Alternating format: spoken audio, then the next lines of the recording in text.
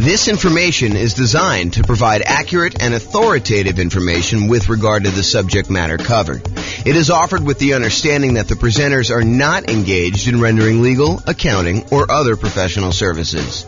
If legal advice or other expert advice is required, the services of a competent professional should be sought. Welcome to the Macallan Real Estate Investing and Real Estate Financial Planning Podcast. Learn all about investing in real estate in McAllen, Texas, with a combination of real estate financial planning and modeling with numbers specific to McAllen, plus syndicated, more generalized recordings of live and pre-recorded real estate investing classes.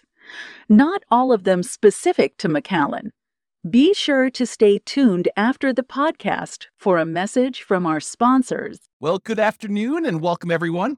I am James Orr, and this is a special presentation. I get to share with you today a brand new tool that I created, right off the press, hot off the press, I guess is how they say it. So this is having confidence modeling retirement with real estate investments. And so let me give you a little backstory as to how we got to where we are. So over the last couple of days, I've been preparing to do an interview for a podcast this morning. The podcast is, the interview's over, it's all done, but I was doing some preparation for this. And one of the things that came up during my preparation was how unusual are 7% mortgage interest rates. Now, we've seen this pretty significant uptick in mortgage interest rates over the last 6 months or so. And I was wondering, how common is it for interest rates to be 7%? So what I did is I went to the Federal Reserve website and I downloaded the historical data set for 30-year fixed rate mortgages. And it goes all the way back to 1970. And when I went and I downloaded the data set, what I wanted to do is I wanted to find out what percent of the time have mortgage interest rates been above 7%. And so I created this new little chart based on the data from the Fed. And so this is being recorded in October of 2022, October 13th, 2022. And this is the table showing the data going back to that time. So this is the way to read this table. So if you say to me, hey, look, what percentage of the time have mortgage interest rates been above 7%? I can go look this up and I could say, oh, it's been 56.7% of the time. So a little bit more than half the time, our rates have been above 7%, 30-year fixed rate mortgages. And if you said to me, James, how much time have interest rates been above 6%? I could tell you it's 68.1% of the time. So almost 70% of the time, rates were higher than 6%. Another way of saying this is rates were less than 6%, only about 32% of the time. Okay. So I started thinking about this and I started wondering, this is almost like a measure of confidence in the interest rate that we use for assumptions. Now, when you're analyzing a deal to buy right now, if you're going to go download the world's greatest real estate deal analysis spreadsheet and you're going to go analyze a property you're considering buying in the next 30, 60, 90 days, this is not what I'm talking about now. This is not, you don't use this new tool that I created in order to figure out how confident you are in the interest rate for doing that. That's not what this is for. If you're going to go buy a property 30, 60, 90 days in the future, you just download the spreadsheet, you call up your lender on the phone, you say, hey, lender, here's my credit score. They may want to pull your credit. They may want to check your employment history. They may want to get you qualified. And then you tell them what loan program you're trying to do. I'm doing 5% down as a nomad. I'm doing 3.5% down FHA. I'm doing, 20% down as an investor. I'm doing 25% down as an investor because I want a little bit better rate. Whatever it is you tell them you're doing, they're going to come back to you and say, okay, based on your credit score, what the rates are today, I think you'll be able to get a blank, whatever the interest rate they tell you is. Right now it's probably in the 7% range based on what you're doing. So they'll go and they'll use that. And then when you do your deal analysis, you use that mortgage interest rate in your deal analysis spreadsheet. Now, is it possible that between when you get your initial quote for the interest rate and when you go to lock your rate because you finally do find a property and you're ready to go under contract, you're about to buy the property, all that stuff, is it possible that rates can change?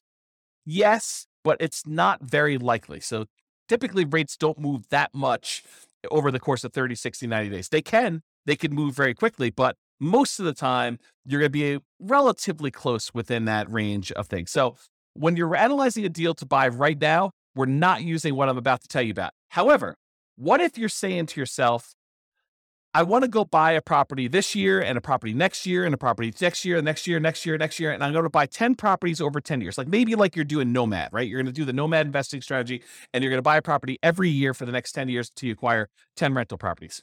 Well, what mortgage interest rate should you use for that? Right? It's a hard question, right? You don't use the interest rates that's today because we know that rates today are not going to be what they are going to be next year or the year after that or the year after that.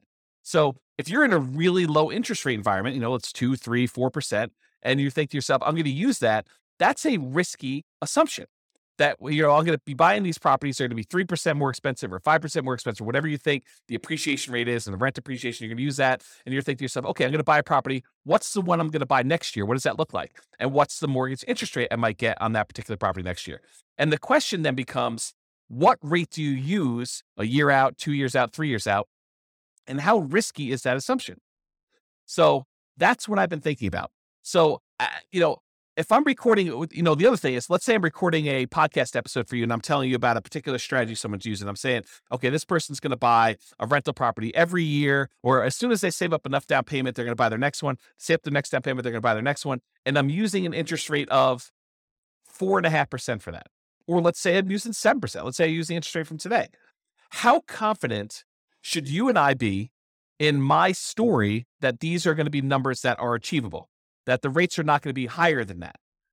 And if they're better than that, that's great. It works out a little bit better in most cases, almost all cases. If the interest rate's lower, then it works out even better. But if the rates are higher, that's problematic for our assumptions, right? That's saying that I'm not very confident in that model.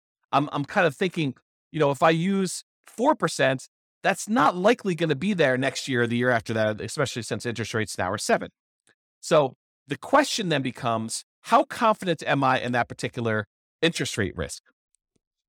So what I did is I created a brand new tool, and it's based on that data I got from the Federal Reserve website. When I downloaded it all, I kind of did some data analysis, not really a lot of data analysis. I just went and I did some calculations on it. And I came up with this new thing. It's called the Mortgage Interest Rate Confidence Meter. And what it tells you is it's super simple, super simple.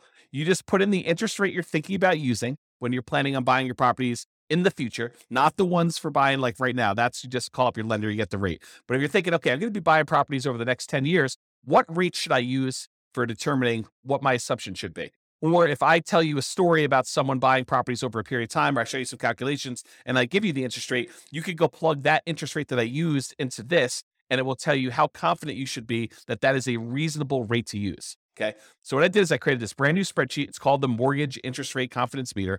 And you just put in the interest rate there on top, and it spits out how confident you should be, whether you should be low confident, whether you should be average confident, whether you should be above average confident, whether you should be high confidence.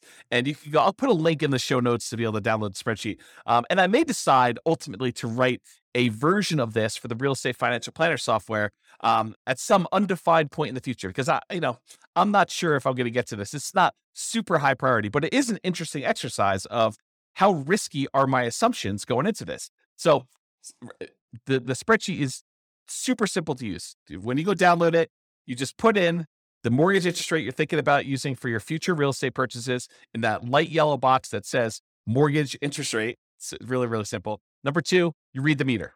So that's it. You just look at the meter. It tells you like how confident you should be in that particular number. And what it's really doing is it's looking at the historical data and it's telling you what percentage of the time interest rates were that or better. So if you have an interest rates where you put in 10%, it'll tell you what percentage of the time interest rates were better than 10%. Super simple tool used for determining whether the assumptions someone used, whether it's me or someone else, or the assumptions you're thinking about using for modeling future purchases of real estate are going to be valid for you. Now, I'll end with this one thought. So I want to try to keep these relatively short. I'll end with this one thought. This concept of like confidence applies to more things than just mortgage interest rate. So I'm going to continue to reflect on this idea, and I'll implement some of these ideas in the software and the content I make. But it doesn't just apply to those mortgage interest rate. It also applies to the rates of return on investment accounts. So if you use 15% as your stock market rate of return when you're doing your modeling in the future, you should have relatively low confidence that you're going to achieve that result, right? If you go look at the historical stock market rates of return and you see what returns historically you've gotten, what percentage of the time has it been over 15? That can give you another way to measure stock market. I didn't build that spreadsheet yet. I probably will build something for that though. So if you use 15%, your risk, it's higher that is not a legitimately reasonable number. However, what if you use 10%? Well, that's more reasonable. It's more conservative. You're more confident that you'll be able to achieve that result than if you use 15. And what if you used 8%? Well, it's probably even more confident if you use 8%. So we could tell how risky the interest rate, the return rate you're using on the stock market is compared to what you put in there. And we could do this for CDs or bonds or the stock market type stuff. I also want to apply it to things like appreciation rate. So if you put in, my properties are going to appreciate at 6%. Well, I could say, well, let's go look at historical data. What percentage of the time, going back to all the data that I have appreciation rates been over 6%? And I could show you how confident we are that your assumption is reasonable. And similarly with rent appreciation rates, how confident are we that your rent appreciation rate is reasonable for the number that you put in there?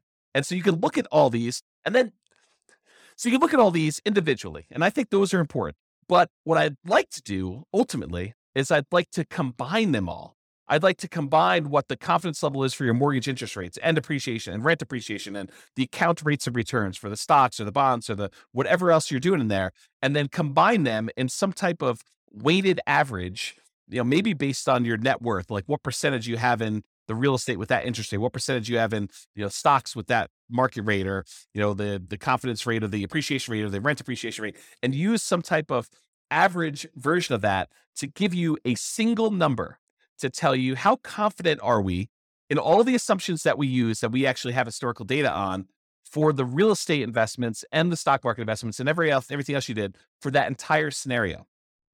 And then you could say, oh, this one seems like James has gone off the deep end. He's using these really crazy, extreme, kind of like assumptions for this thing. And so we should have very low confidence in his output in this. Or if his numbers are very, very reasonable, we could say, look, this is a relatively reasonable set of assumptions for what he's trying to do.